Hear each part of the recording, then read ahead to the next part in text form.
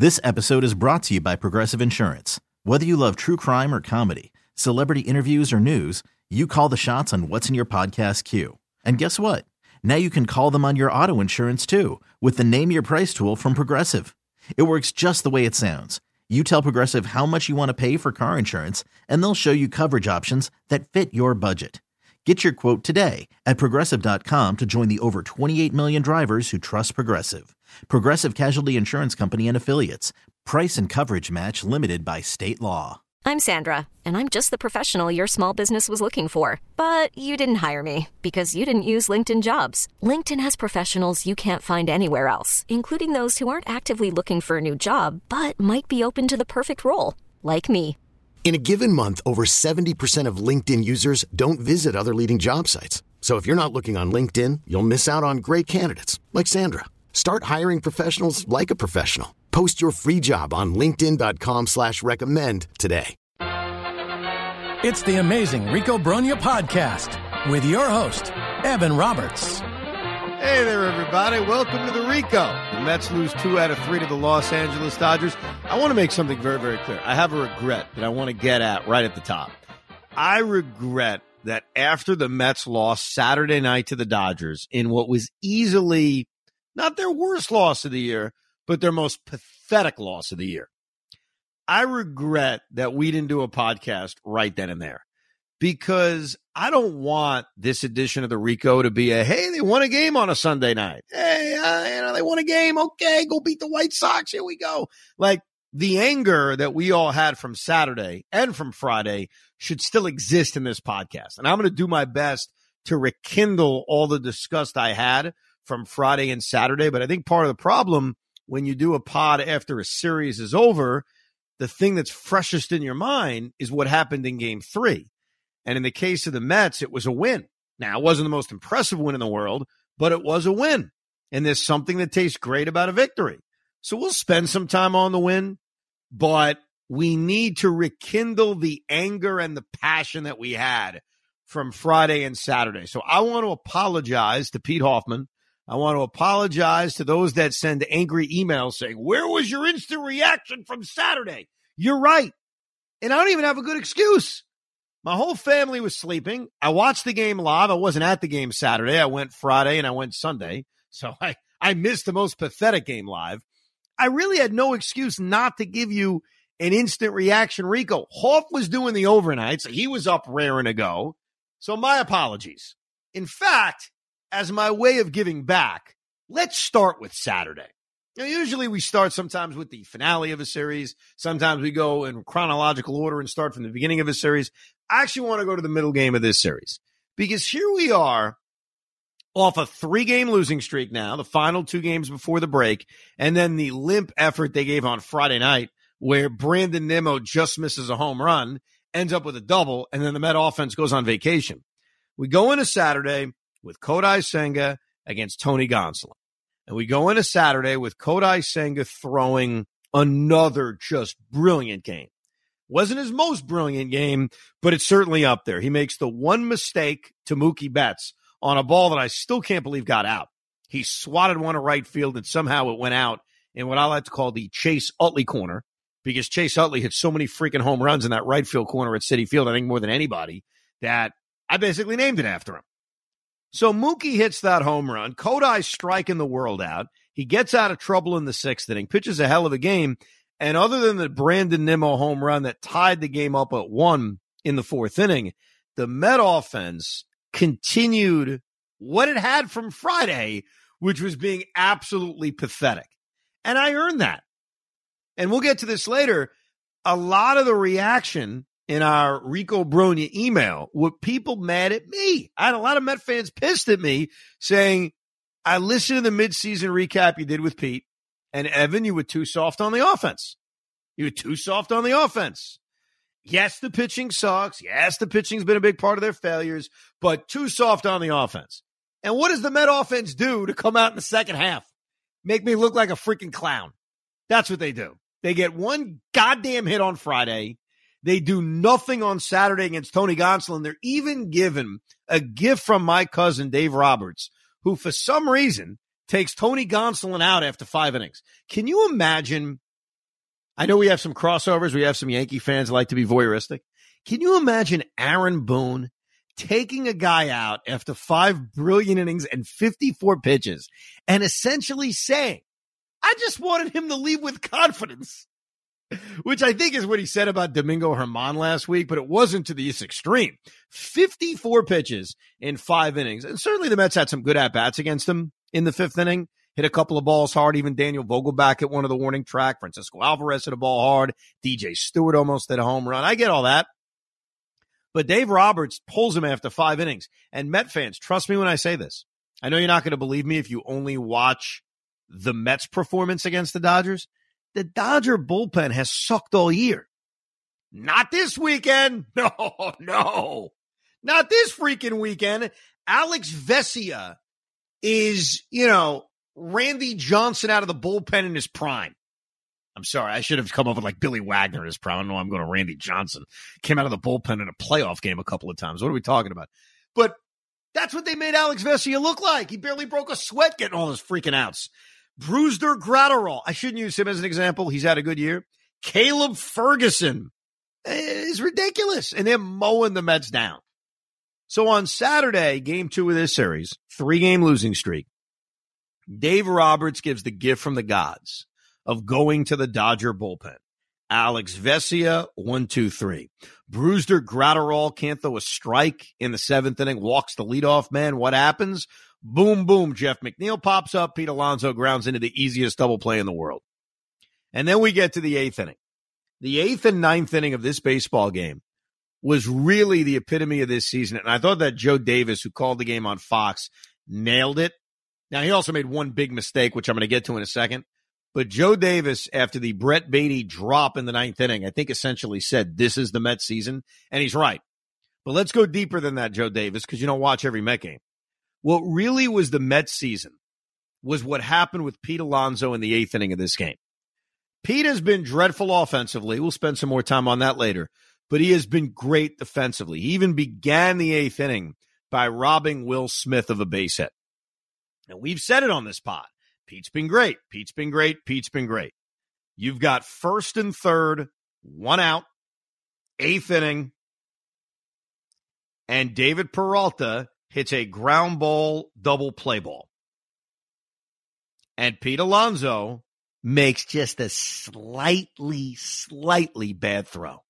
Not the worst throw in the world. Didn't throw it in the left field, but he throws it high enough for Lindor to have to come up off the bag, come back down, eventually tag second base, and David Peralta beats it. And what happens? The Dodgers take the lead. And what do we all know in that moment? The Mets ain't scoring a goddamn run. We all know in that moment, oh, crap, this game is over. And look, I put a lot of this on Adam Ottavino because Adam Ottavino comes in and he gives up a base hit to Max Muncy, who's hitting 195. He gives up a base hit to J.D. Martinez. And while he got the ground ball double play on David Peralta, he put himself in the spot where one tiny little miscue can cost you. And more so than the Beatty drop, that play, and I'm not meaning to kill Alonso defensively because, again, he's been great defensively. He's been terrible offensively, which, again, we'll get to.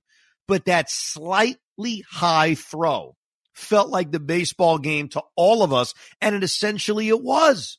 And so even though Ottavino worked his way through the inning, and that was the only run he gave up, it's a 2-1 baseball game on not an error by Pete Alonso, but a miscue. So that's part number 1 that epitomizes this Mets season. But what really may take the cake is the bottom of the 8th inning. Because in the bottom of the 8th inning, Tommy Pham works his Pham magic, 10-pitch at-bat, draws a walk, pinch hitting for Daniel Vogelbach. They get a base hit from Francisco Alvarez, which is great to see because he's been cooled off recently.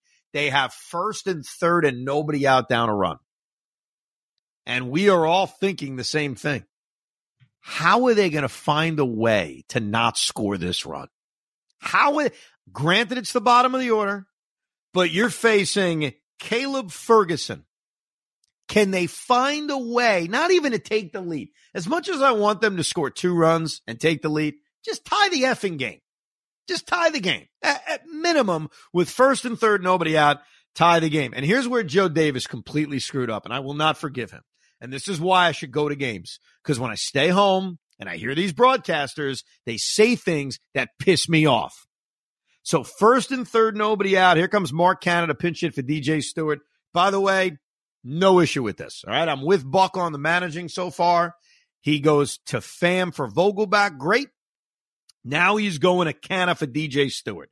No brainer. Your other option is Starling Marte, but we later found out Starling Marte was barfing.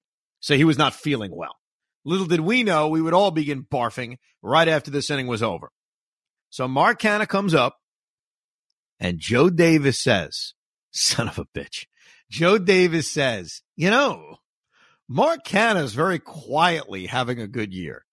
Is he, Joe? Is he?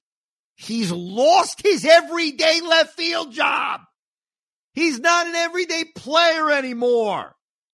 He's a 240 hitter with a 7-something OPS who's average defensively in left field, who has not nearly had the clutch year he had a year ago. And you're trying to tell us schmucks who are spending a Saturday night watching Mets-Dodgers, you're going to try to tell us that Mark Canna is secretly like it's quiet. Don't make a noise. Don't make a peep. You don't want to wake Timmy. Mark Canna's having a good year? Up your ass, man. First pitch, what does Mark Canna do? He pops up. Pops up. Dude, I would have taken a 6-4-3 double play because at least it ties the game. And he pops up in foul territory to Freddie Freeman milliseconds after Joe Davis tells us, yay, Mark Canna quietly having a good year. We were dead from that moment. D-E-D, dead. Brett Beatty put together the limpest, most pathetic at-bat soon after. I mean, capping off maybe one of the most pathetic all-around performances one can have. Brett Beatty was 0 for 3. Hear me out on this. I would put up Brett Beatty Saturday night with any dog shit performance I've ever seen.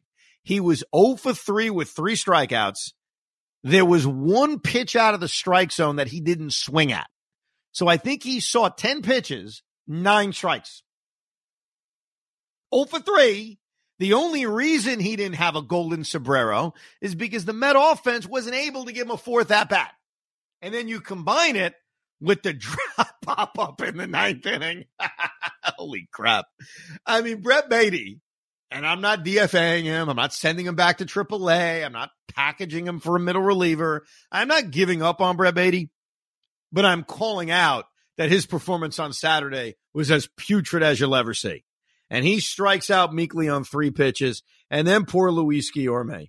That guy never had a shot. And if Marte is that sick, then obviously he was, because that's a no-brain pinch hit spot. No-brainer. Lefty, Luis Guillorme. I mean, what are we talking about? So obviously Marte was very, very, very sick, because it left us sick watching Guillorme strike out on 3 pitches. The one saving grace was, and this is not a saving grace, but the one minor saving grace is, all right, they left the top of the order up in the 9th inning.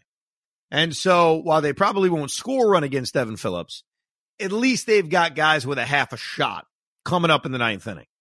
And then we're put out of our misery.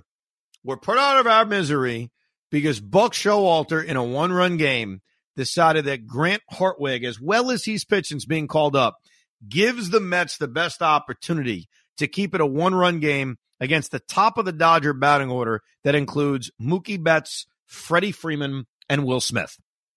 So my first guess from Saturday was, how is David Robertson not in this game? I think that's an obvious one. He had not pitched the night before. We are just coming off the All-Star break, and the Mets have an off day on Monday. So you can't even look at, well, I can't pitch him Saturday and Sunday. This is why we should have done an instant reaction, because I would have screamed about this for 5 minutes. The reason I can't is because Buck Showalter did reveal on Sunday night after the Mets win that David Robertson was sick on Saturday. And as much as Pete rolled his eyes right now, and I want to roll my eyes, what are we going to do here? If the guy's sick and he's throwing up like Starling Marte, do we really want him pitching the 9th inning against the top of the order? And yeah, you could argue that's still better than Grant Hartwig. If the guy can't play, the guy can't play. So Saturday night, did I feel that way? No, because we didn't know. How the hell did we know? We wouldn't know. Unless we're in the toilet with David Robertson, how do we know what's going on? What's going in or out? We have no idea. But we did find out Sunday night he was sick. Knowing that, are there better options than Grant Hartwig? I hate to say this, not really. This episode is brought to you by Progressive Insurance. Whether you love true crime or comedy, celebrity interviews or news, you call the shots on what's in your podcast queue. And guess what? Now you can call them on your auto insurance too with the Name Your Price tool from Progressive. It works just the way it sounds. You tell Progressive how much you want to pay for car insurance, and they'll show you coverage options that fit your budget. Get your quote today at Progressive.com to join the over 28 million drivers who trust Progressive. Progressive Casualty Insurance Company and Affiliates. Price and coverage match limited by state law. I'm Sandra, and I'm just the professional your small business was looking for. But you didn't hire me because you didn't use LinkedIn Jobs. LinkedIn has professionals you can't find anywhere else, including those who aren't actively looking for a new job, but might be open to the perfect role, like me. In a given month, over 70% of LinkedIn users don't visit other leading job sites. So if you're not looking on LinkedIn, you'll miss out on great candidates like Sandra. Start hiring professionals like a professional. Post your free job on linkedin.com/recommend today. Because Grant Hartwig had pitched well. And you want to go to Drew Smith? How did Drew Smith do the night before? Exactly. You want to go to Trevor Gott? Until Sunday, we had no idea how bad Trevor Gott was. Trevor Gott was fine, but I guess you could have gone to him. Want to go to David Peterson on a back-to-back? Not really. So I guess knowing that Robertson was sick, it puts you in a spot of, well, who the hell are you going to go to? And the truth is, as bad as Grant Hartwig was, he was halfway out of this jam when he got Max Muncy to pop up to third base. And Brett Beatty lost it in what? The moon? I don't know what he lost it in, but he couldn't catch an easy pop-up, which allowed Mookie Betts to score. And then, the Dodgers tacked on J.D. Martinez RBI single, David Peralta RBI single. And by that point, cat's out of the bag. Mets are down 5-1. This game is over. They are not rallying in the ninth inning down 2-1, but at least you wanted to see them have that shot. And it was eliminated because this team found a new way, a unique way to stick it up our ass. A defensive miscue by Pete Alonso, a failed first and third, nobody out rally in the eighth, and then with David Robertson under the weather, Grant Hartwig couldn't overcome a monumental miscue by Brett Beatty dropping a pop-up, which off the bat, you could see he was in trouble. As soon as he turned sideways, you could see he was in trouble. And I hate to agree with A.J. Pierzynski because he's an ass, but Francisco Lindor, when you see Beatty's in trouble, and you should have seen it immediately, do you go over and try to call him off and make the play? Lindor's kind of watching and then eventually runs over and covers third base. But I could see it at home that Beatty was in trouble. So if I could see it, you just wonder, can Lindor notice it? Did he notice it? And then can you react by saying, let me bail this kid out. It's a high pop-up. I've got time to get over. And he didn't.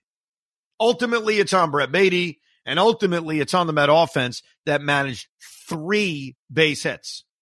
Mookie Betts had more base hits on Saturday night than the New York Mets. That is the truth. So we could package this mess into however you want. The offense did nothing. That's clearly culprit number 1. The defense found a way to make big miscues. That's clearly issue number 2. And we're all there watching it, which is our problem. That's issue number 3. Saturday night was not the worst loss of the year, Pete, but it was clearly the most pathetic loss of this season. Yeah, and there's a couple things that came out of it, too. You touched on Pete, what we're going to get to, but Brett Beatty, I'm sorry, if we and you and I don't agree that the Mets are basically done now. This is basically, after the series, the way the lifelessness of this team, it's a wrap on the season. I feel like they're completely done. It's time to sell. I'm frustrated. You're frustrated. We can't be satisfied with the win on Sunday and be like, all right, let's throw a party. But if this was a team that was winning games and was fighting for a playoff spot, you'd have to send Brett Beatty down. I know that you don't want to, but he's done nothing offensively. He's hit 1 home run since May 19th. His defense is continuously shaky. And at this point in time, he is just kind of over his head. Meanwhile, I have other kids I see that are in the minors that are ripping the ball and they don't get a shot. I don't get it. I understand, and respectfully, at this point, it's too late, so play him every day. But if this was a really competitive season, you can't play him anymore. The only reason it's moot because I'm not arguing with you that they're dead. They're 8.5 games out of a playoff spot, and they came out of the All-Star break lifeless, and winning a salvage game against the Dodgers doesn't change that. But I want to bring up two names. The local name is obviously Anthony Volpe and how much better he's played with the Yankees sticking with him. But I'm going to give you a non-local name, and if you want to look up the stats to know what I'm talking about, Gunnar Henderson got off to just an abysmal start. Gunnar Henderson in the middle of May was hitting, I'm not joking, 170. Like as bad as Volpe was, he was never that bad. And Gunnar Henderson was down to 170. And the Orioles were winning, so it makes things easier. They continued to run him out every single day. They ran him out every single day. If you look at his numbers now, I'll tell you, he's up to 245 with an 800 OPS. And so I think sometimes with young players, and in Henderson's case, and in Volpe's case, those are two teams that are in a pennant race, despite the Yankees' recent issues. They're in a race. They're not buried. The Orioles are basically running away with a wild card spot. And yet, those two teams in the middle of a pennant race said, we've got prized prospects that we really believe in, and we're going to run them out every single day. So I don't think the Mets are in a pennant race, but even if they were, I would actually fight back on that with Beatty and say, yes, as bad as Saturday was, as bad as he's played for over a month, you're right. I can't argue with the way he's played, how limp he's looked offensively. I think I'd still run him out there every day. Now, we're in an easy spot because at 8.5 games back of a wild card spot, of course you're going to run him out there every day. So my disgust from Saturday is any fan's disgust. He was awful. Like, I'm calling it like it is. He was 0 for 3 with 3 strikeouts, and he saw 10 pitches, and he dropped the pop-up that cost him the game. I mean, pound for pound, it does not get much worse than Brett Beatty Saturday night. But when I went to the ballpark on Sunday, did I want to see his name on the lineup card? Of course I did. And guess what Brett Beatty did in his first at-bat in the second inning? Lead-off base hit to right field. Let's not have a party. We're not having a parade for this, but it was at least nice to see. And I thought when he came up in the 9th inning on Sunday with a runner on second and 2 outs right after the immortal DJ Stewart stole second base, I did think for a second, boy, this would be a great capper for Brett Beatty. Wouldn't it? For Brett Beatty the following night to get a game-winning hit, which he didn't do. He grounded out to third base. But I did think about it for a second. So I think with young players, we all just have to have patience. And that patience will not last forever. There's going to come a point where you say, I've seen enough. He ain't the answer. It is not fair for me to do that in the midst of year one. And I think that those two examples I gave in Anthony Volpe and Gunnar Henderson, more so Gunnar because he's really put it together, more so than Volpe. But those are examples of why you got to be patient. But Saturday sucked, man. It was a dreadful performance all the way around. And I think what makes this difficult is that it's everybody. I mean, when you look at offensively, how bad it's been, like Pete Alonso has been in a massive batting slump for what feels like months. And I think it's too easy to just point to the injury and say, well, since he's come back, he's hitting 150. Well, what about the 3 weeks before that? What about the month before that? Pete Alonso over the first month felt like MVP Pete, as you'd say, MVP. And he's been nothing close to that. And the only reason his numbers still look halfway respectable is because he had so many home runs early that you can look at the 26 home runs and 61 RBIs and rationalize it by saying, well, he should still hit 40 and 100. Well, yeah, okay. He was also on pace for 60 and 130 not that long ago, and his batting average is sinking like a stone. And I know we live in a world in which, batting average. Look at Max Muncy. It's so overrated. It's not underrated. It's not overrated. He hasn't done a damn thing. He's not getting any hits. So Pete's a problem. Francisco Lindor came out of the All-Star break, and he's been a problem. Offensively, made a very good defensive play Sunday night. But offensively, he did nothing in this series. Jeff McNeil has pretty much picked up where he left off and has done nothing. I mean, it's really everybody in this 3-game series outside of Brandon Nimmo. He was the one guy who at least looks like he's sort of out of his slump. He got robbed a couple of times, specifically on Sunday, hit a ball to deep center field, and James Outman made a great catch. He hit the home run in game 2 of this series. And remember, he's the guy who hit the ball that looked like a home run in game 1, and it bounced off the top of the fence for a double. So offensively, they are a mess all the way around. This episode is brought to you by Progressive Insurance. Whether you love true crime or comedy, celebrity interviews or news, you call the shots on what's in your podcast queue. And guess what? Now you can call them on your auto insurance too with the Name Your Price tool from Progressive.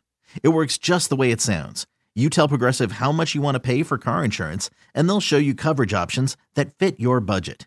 Get your quote today at Progressive.com to join the over 28 million drivers who trust Progressive.